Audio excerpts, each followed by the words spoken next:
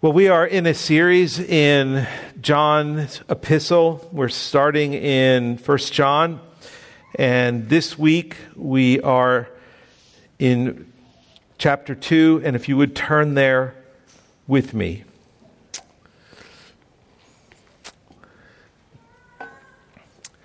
This letter to the Ephesian church, a church that John was a member of as well as a pastor to at some point in his life. It is a church where John is settling in his later years. He is an octogenarian. He's in his 80s. It is a church that he loves and cares for deeply. And it is a church that in Ephesus, a major city at the time, a city where there is much false religions and there is many problems with respect to false teachers, particularly false teachers that are undermining the Christian faith of the believers in the Ephesian church. And by this time, the Ephesian church is probably in its second to third generation. It's been around a while. And yet these teachers have come in and they have begun to undermine these dear saints, and their assurance in Christ is being assaulted. It's not just being tweaked, it's being assaulted. And so John, as a pastor, is going after these teachers and going after this church in a manner as a pastor would, to care for them and protect them. And so as we are reading along, in the background, there are numbers of themes in this epistle. The theme of love is one of the major themes of this epistle. The theme of light and darkness is another major theme. But underlying all of this, John writes to bring assurance to the salvation of these individuals, to bring assurance of their place and their hope in Christ. And so as we're reading, just know in the background is these words of hope and assurance that John brings so that these faithful believers do not drift or stray from the gospel. They do not stray from the truth of who God is and what He has done in His Son, Jesus Christ. So as we look at chapter 2, turn with me to verse 12. And here we have John writing, and he says, verse 12, "I am writing to you, little children, because your sins are forgiven for His name's sake. I am writing to you, fathers, because you know Him who is from the beginning.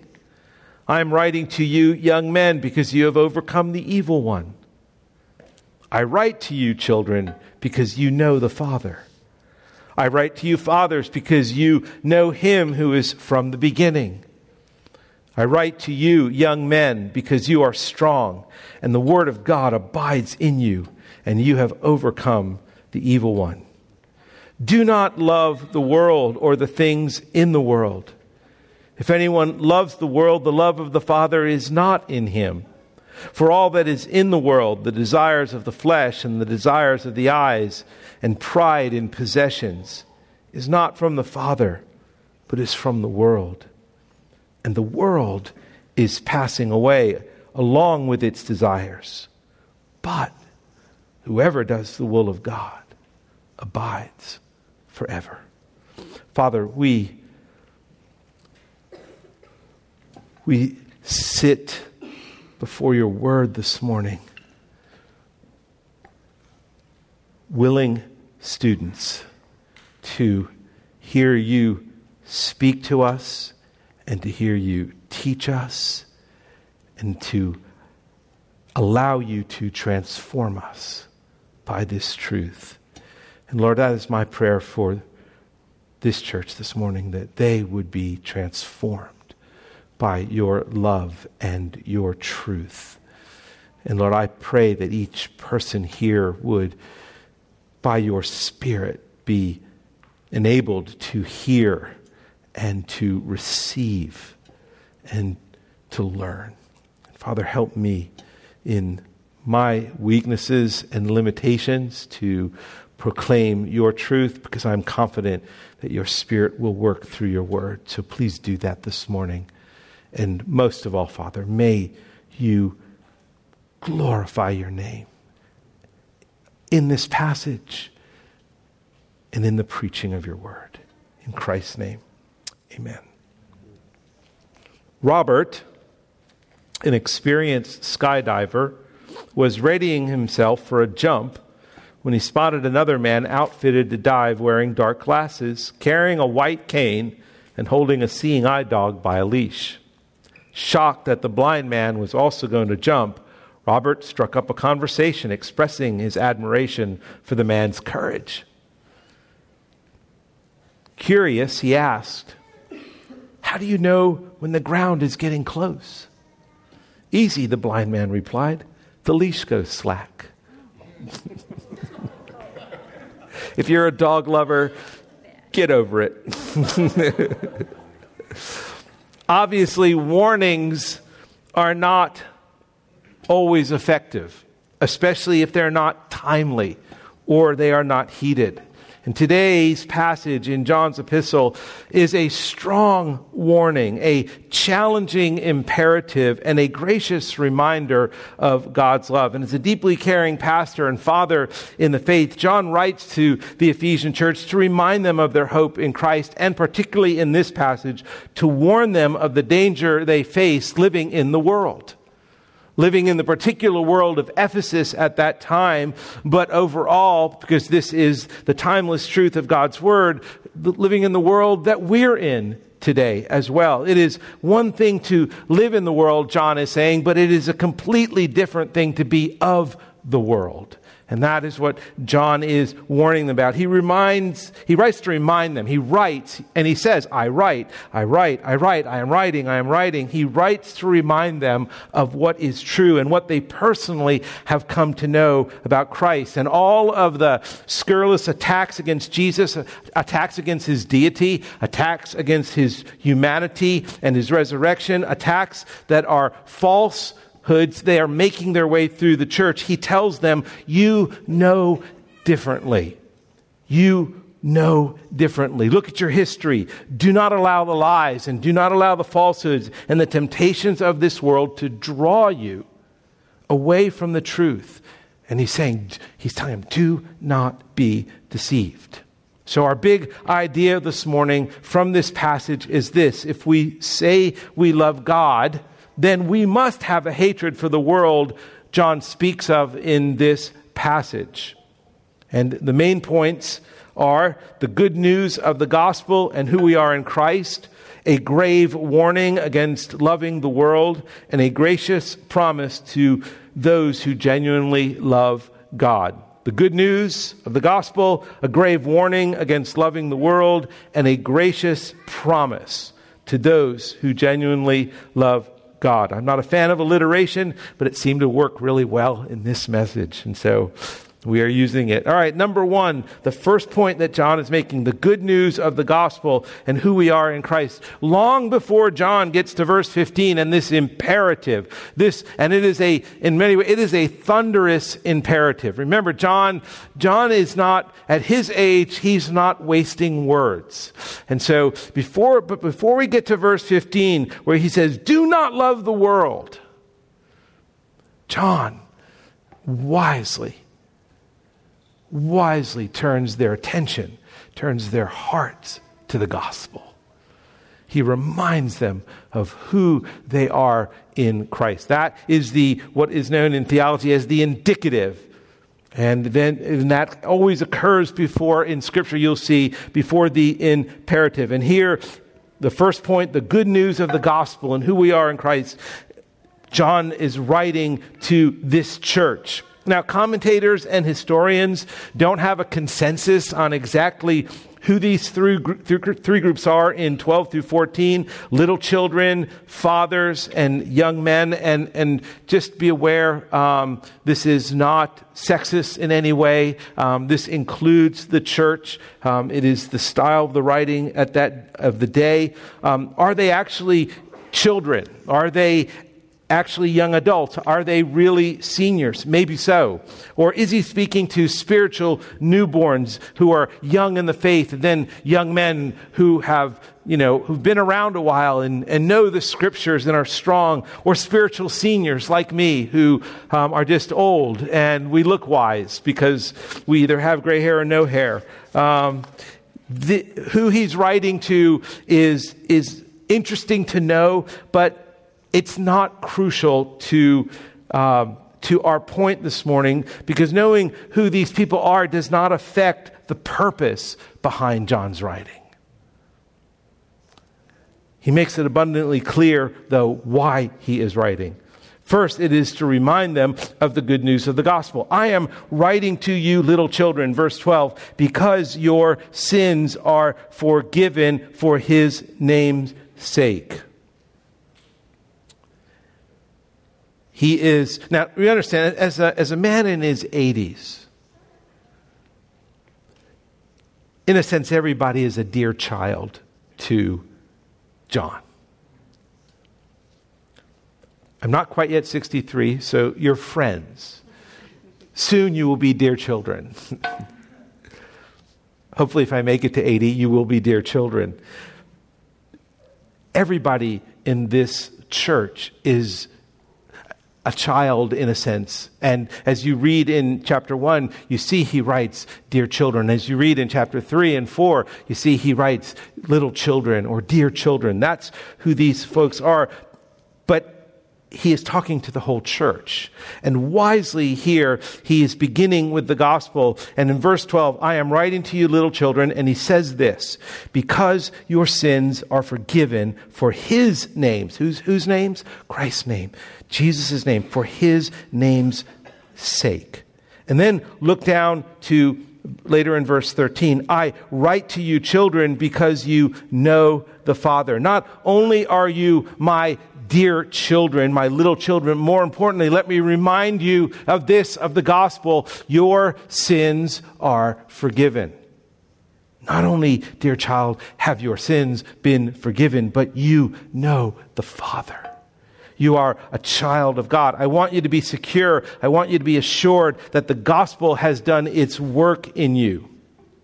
Not only are you clean from your sin, but you belong to the Father. You are his child now. So in verse 12, we're forgiven. And further in verse 13, we know the Father. The gospel truth, what it means when we are changed, we are transformed by the regenerating work of the Spirit in our lives. We are different. We are children of God. And then in verses 12 through 14, twice he talks to the fathers. He says, and whether it's older people or older saints John's talking to, it is that they have a deep knowledge, a deep history with the Lord. I'm writing to you, fathers, because you know him who is from the beginning. And he repeats it again in verse 14. I write to you, fathers, because you know him who is from the beginning. And understandably, John is most likely thinking back to verse 1 of this book, where he says, that which was from the beginning, which we have heard, which we have seen with our eyes, which we looked upon and have touched with our hands concerning the word of life. The life was made manifest, and we have seen it. That is who he's talking to. These men who know Christ, who know what it means to live and follow Christ as disciples. These fathers.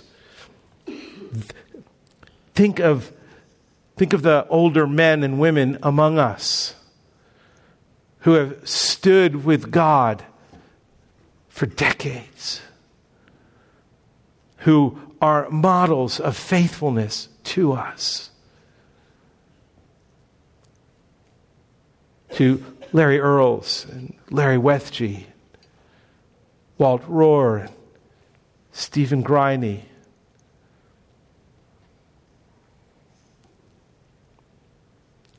Dave Barnett, and others.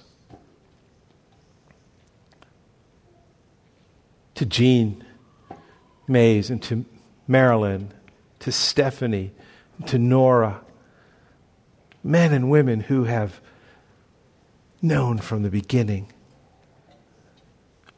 This is who John is talking to, and these are the kind of people that really understand the temptations of life and that they're anchored firmly to Christ, especially in a storm-tossed world of sin and temptation. As older folks, we know him who is from the beginning. And then he goes on to young men in verses 12 through 14. I am writing to you, young men, because you have overcome the evil one. And again, in verse 14, I write to you, young men, because you are strong, and the word of God abides in you, and you have overcome the evil one. He is speaking to all of us in one respect, because all of us in Christ have overcome the evil one. All of us have the word of God abiding in us. All of us are strong in Christ. The Lord is our strength. And because Christ has overcome the evil one, we do as well in our walk. And that is who John is talking to. And he talks about those who are abiding in the Word of God. Abiding is a very important word in Scripture. And no doubt John is thinking back to his gospel, John 15, where he talks about the vine and the branches and abiding. And what that means, the attachment of being attached to the Lord, being attached to his Word. So John reminds them of who they are in Christ and what God has done in them and what he is doing through them. He has forgiven them. They are children of God. They have history and have known him from the beginning. And they are strong in faith because of the word of God. And they've overcome. And they're standing for God. Whether old or young or in between. And so the gospel is just laid out before John gets to verse 15. And so the first point is the good news of the gospel and who we are in Christ. John makes sure that we are secure and assured that we belong to Christ before he digs in, and dig in he will, into the practical realities that can scuttle our faith and can scuttle our usefulness and can undermine our assurance in Christ. So secondly, he writes to warn them of the very thing that will ruin their assurance. The very thing that will undermine their usefulness and their faithfulness to Christ. And he begins with, in verse 15, a negative imperative. An imperative, love one another. That's a positive imperative. Here is a negative imperative. Do not love the world. Throughout John's letter, the theme of love in this letter is addressed more than any other New Testament book. Love is talked about here more than any other New Testament book. 51 times love is spoken of in this book. And all are positive except one. This one right here. This is the only place where we are told to love not. It is a negative exhortation, and it is a significant warning. So after reassuring him that they are in a state of grace, he gives them a strong fatherly admonishment. Do not love the world or the things of the world. Now, throughout the Bible, we often see the word world. And depending upon the context of the passage, it can have very different meanings. In Psalm 24, using the word world is the natural world where we see around us. And it's a natural world that we should love because it is God's creation. It's a world that we marvel at. When we drive on Sunday morning through on the roads and we see the beautiful fall colors. That's the world in Psalm 24. And that's a world that we should love because it's God's creation. And in John 3:16, the word world means there the entire human race. We should love them as Christ has loved the world. That we are to love one another. We are to love our enemies. We are to love our neighbor. So there is this love of the world as we see in John 3:16. But here in 1 John, world has a much more sinister meaning. The word world here means simply everything that opposes Christ and his work on the earth. It is a world that has abandoned its creator and is living apart from his rule. It is a godless world that is in total opposition to Christ. Now, you might be surprised to find that the Greek word for love here, do not love, or if anyone loves the world, is the word agape. Now, think about that. We talk about this unconditional love. We talk about the agape love of God. But here, the word agape talks about our unconditional love of the world. This is how deep a love we can wrongly have for the things of the world. Robert Yarbrough, in his commentary, says this kind of love is an image of life where God does not rule. It is a world that has abandoned its creator and it lives apart from his rule. You might be thinking, of course, now unbelievers, those who don't know Christ, live this way. I understand that. They love the world.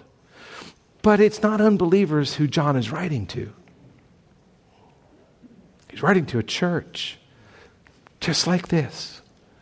He's writing to a group of people little children who know their sins are forgiven, who know the Father, to fathers who have known him from the beginning, to young men who have the Word of God abiding in them and are strong and overcoming. That's who he's writing to. That's who he's saying, do not love the world.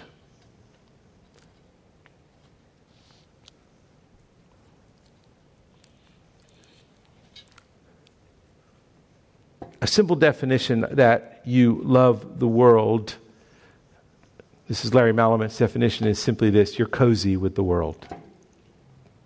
You're cozy with the world. And it would be a grave mistake to narrow loving the world to only the things you do and don't do. It's more about our disposition. It's about our perspective, our comfort level with the world, our acceptance of the world, our silence in the world, our acquiescence to the life of the world around us that opposes Christ and his rule. Kent Hughes in his commentary says this: loving the world is the sin of allowing your appetites, ambitions, and conduct to be, and I love this word, fashioned according to earthly values. To be fashioned according to earthly values. Shaped by earthly values. In other words, the world is not what is happening around you, but what you are allowing to happen in you. Let me say that again. The world is not what is happening around you, but what you are allowing to happen in you. That's what John is after.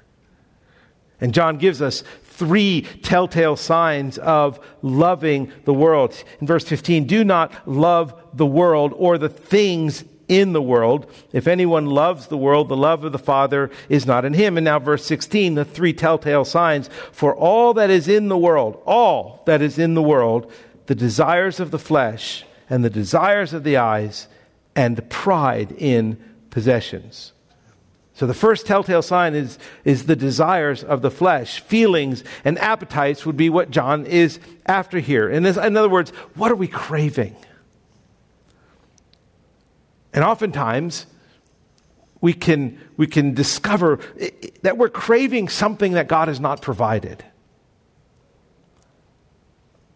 That's where idolatry slips in. We are craving something God has not provided. Whether it's a good thing or a bad thing, God has not yet chosen to provide it, and yet we crave and pursue it. And that is what John is after. And it's more than the obvious sins of sex and pornography and stimulants like alcohol and drugs and food in excess. It's any desire. It's a desire. It's inward that rules our thoughts and our actions. It could be something so simple as I want a quiet house when I get home from work. Or an unmet expectation. Or I just want peace. Or I desire a stress-free life. I desire convenience. I want life to be easy. I desire perfect, obedient children. I desire happiness, and I avoid anything that makes me unhappy. It's those kinds of desires. And there's nothing wrong with desiring obedient children. There's nothing wrong with desiring peace. But John is after something here.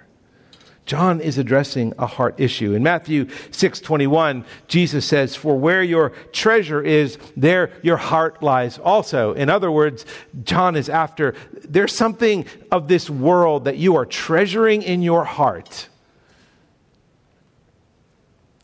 And that treasure far exceeds your love for God, because that is where you are loving the world. James 4 tells us, "Why are there fights and quarrels among you?" And the answer is simple. He says, you want something and you're not getting it.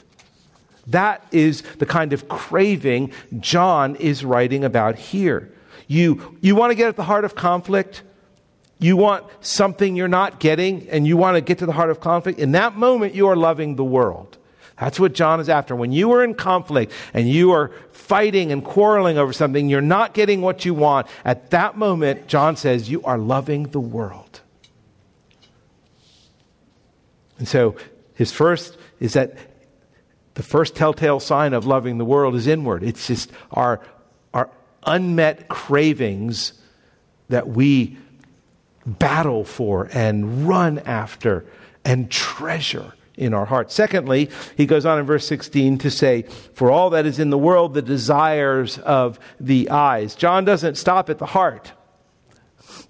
It's not just what you think, but it's how you look at the world around you that leads to loving the world. In Scripture, our eyes play a significant role. Proverbs 4:25, let your eyes look directly forward and your gaze straight before you.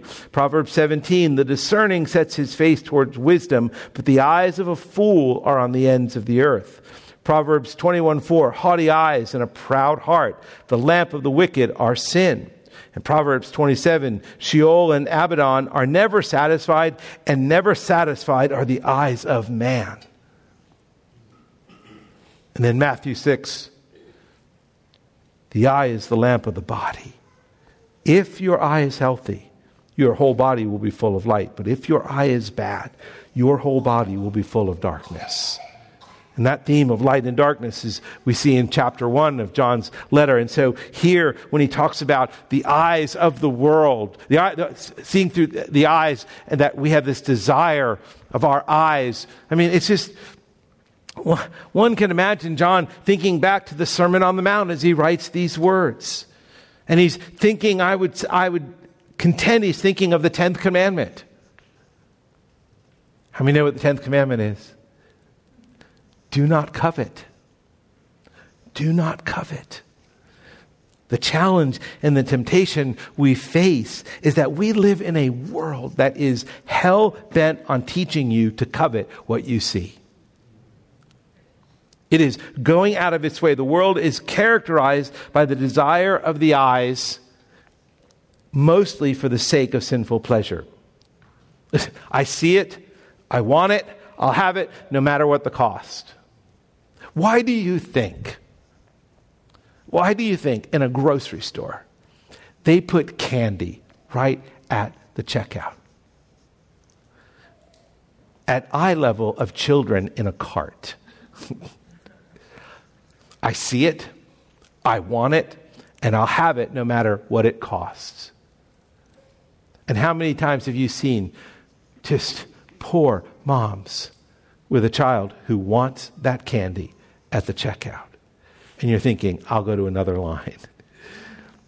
It's how our world works. And the world knows this passage, the desire of the eyes. The world knows that. Listen, advertising agencies and television commercials exist for this purpose. It exists for this purpose. We live in a wealthy and consumer-driven society, and because we must constantly and consciously be judging our own reaction to what we see.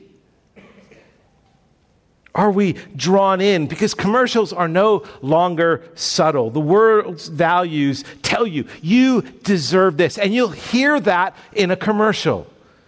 You deserve this. It encourages envy. See your neighbor's new car?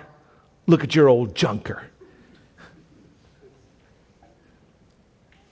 It encourages pursuing unattainable beauty and an unattainable body. I don't care how many commercials about body I'm watching. It ain't working. It's not going to happen. And listen, what your eyes see, your heart digests.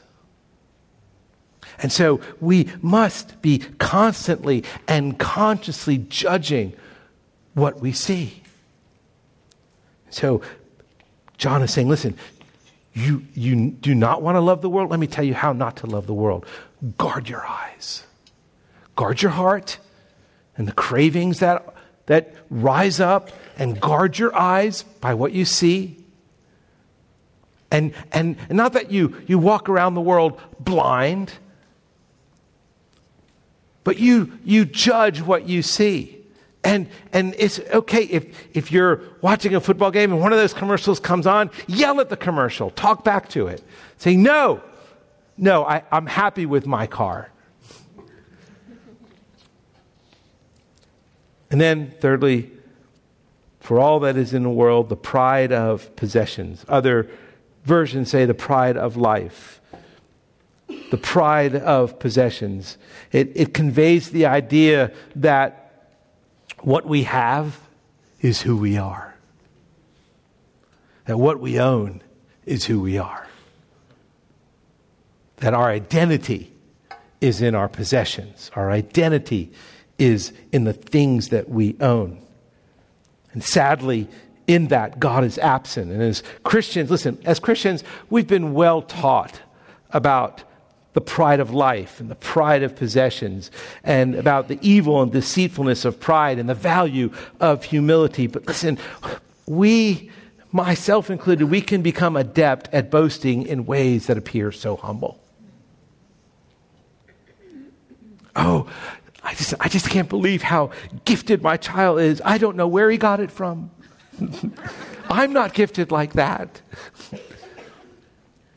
Loving the world is boasting about ourselves. And John is after, this trinity of evil. That's what this is. The desire of the flesh, the desire of the eyes, and the pride of life or possessions. It is a trinity of evil. And it is one that we see most clearly in Genesis 3.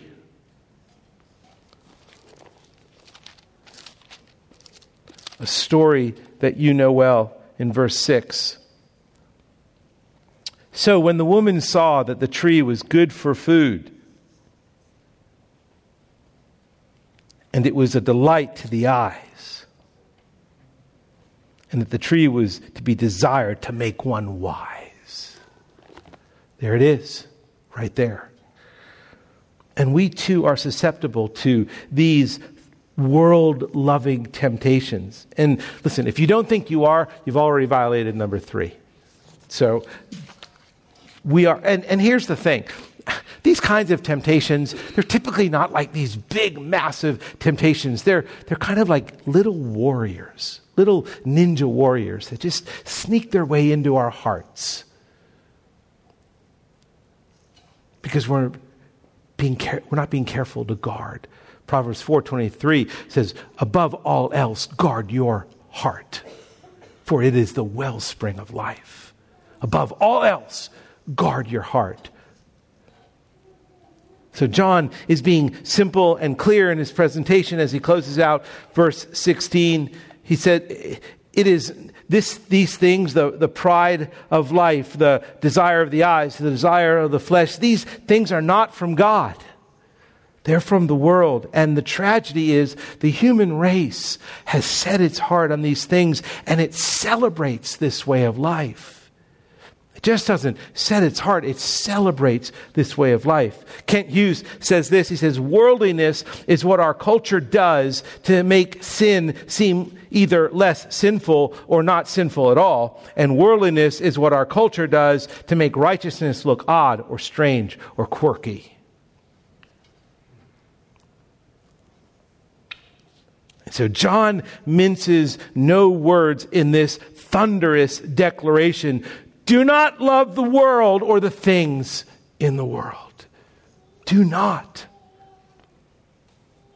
David Jackman, in his commentary, says this, John challenges us to make Christian decisions about the way we are living today. If we love the world, we cannot love the Father. If we ally ourselves with this world, we live for what cannot last and condemn ourselves to be identified with its decay and ultimate judgment. Such choices are part of our human responsibility.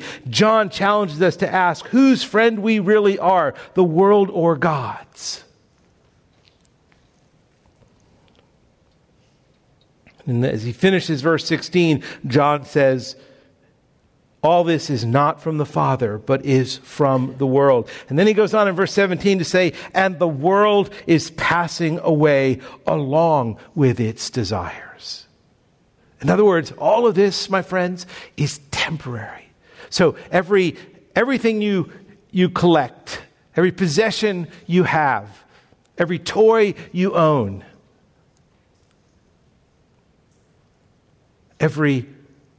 our reputations, everything it's passing away. And the desire to be proud in our possessions, the desire that we see from our eyes and that is inside of our flesh, it's all passing away. Charles Dutton, the actor, spent 7 years in prison for manslaughter when he was a young man. While there, he developed an interest in acting. Upon his release, he got some small parts on Broadway, and eventually he hit it big in a production called The Piano Player on Broadway. And his career blossomed to TV and movies. Eventually, he won an Emmy for his work. After his Broadway success, he was once asked in an interview, how did you make the remarkable transition through those years in prison to Broadway? Unlike other prisoners, he replied, I never decorated my cell because I wanted to be reminded every day this place is temporary. I never decorated myself. Dutton never regarded his cell as his permanent home. We must not decorate ourselves. This world is passing away. And so John ends with this wonderful promise at the end of verse 17. Yeah, this world is passing away. Don't decorate yourselves because whoever does the will of God, and here's this word again, abides forever. Listen, our struggle against sin and temptation are not forever. This is gospel news. Eventually, all of the darkness will disappear because God is light, and living in His presence means abiding, attached, connected to forever, where there is no darkness ever again. But until then, we must live in this world. And we must love in this world. But what we love is of greatest importance and determines how we live, the course of our lives. We're not to just suddenly run out to a monastery and become ascetics and remove ourselves from the world. No, we are in the world, but we are not of the world. To love God and not the world, that is to abide. So here's my application for this message. And the application is in the passage. Look at verse 14. The end of verse 14. And the word of God abides in you. There is an expectation with John that you, the reader, are abiding in the word of God. You are abiding in the word of God. You want to not love the world. You want to be not attached to the world. You want to not abide in the world, but abide in God. Abide in his word. Abide in his word. It is why we preach God's word on Sunday. It's why we read God's word together as a church on Sunday. It is why we talk about God's word in our care group. It is why we implore you again and again as pastors, abide in God's word. Not just read God's word, abide in God's word. And that is where that's John's application here. You want to overcome? Abide in his word. And then secondly, in verse 17, he gives us another point of application. But whoever does the will of God abides forever. There is an expectation that we are doing the will of God. And we are doing the will of God by not loving the world. I titled this message, Don't Decorate Your Cell. We're here temporarily. We're here temporarily. Let's make the most of it. Let's make the best of it. And let us not decorate ourselves as we pass through this world for the glory of God. Let's pray. Father, thank you so much. Thank you. Thank you that we can abide in you. Thank you that the love of the Father is with us and has been with us from the beginning. Lord, we ask now as we leave this place that you would help each one of us not love the world. Lord, help us to constantly and consciously judge what we see and what we desire. Help us to do your will, that we might abide in your word and overcome the evil one. For the glory of your name, we pray. Amen. And our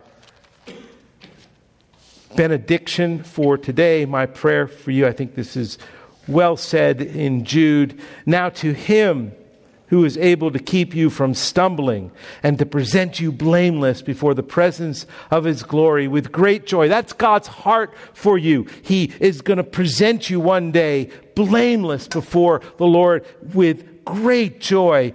To the only God, our Savior, through Jesus Christ our Lord, be glory and majesty and dominion and authority before all time and now and forever. Amen.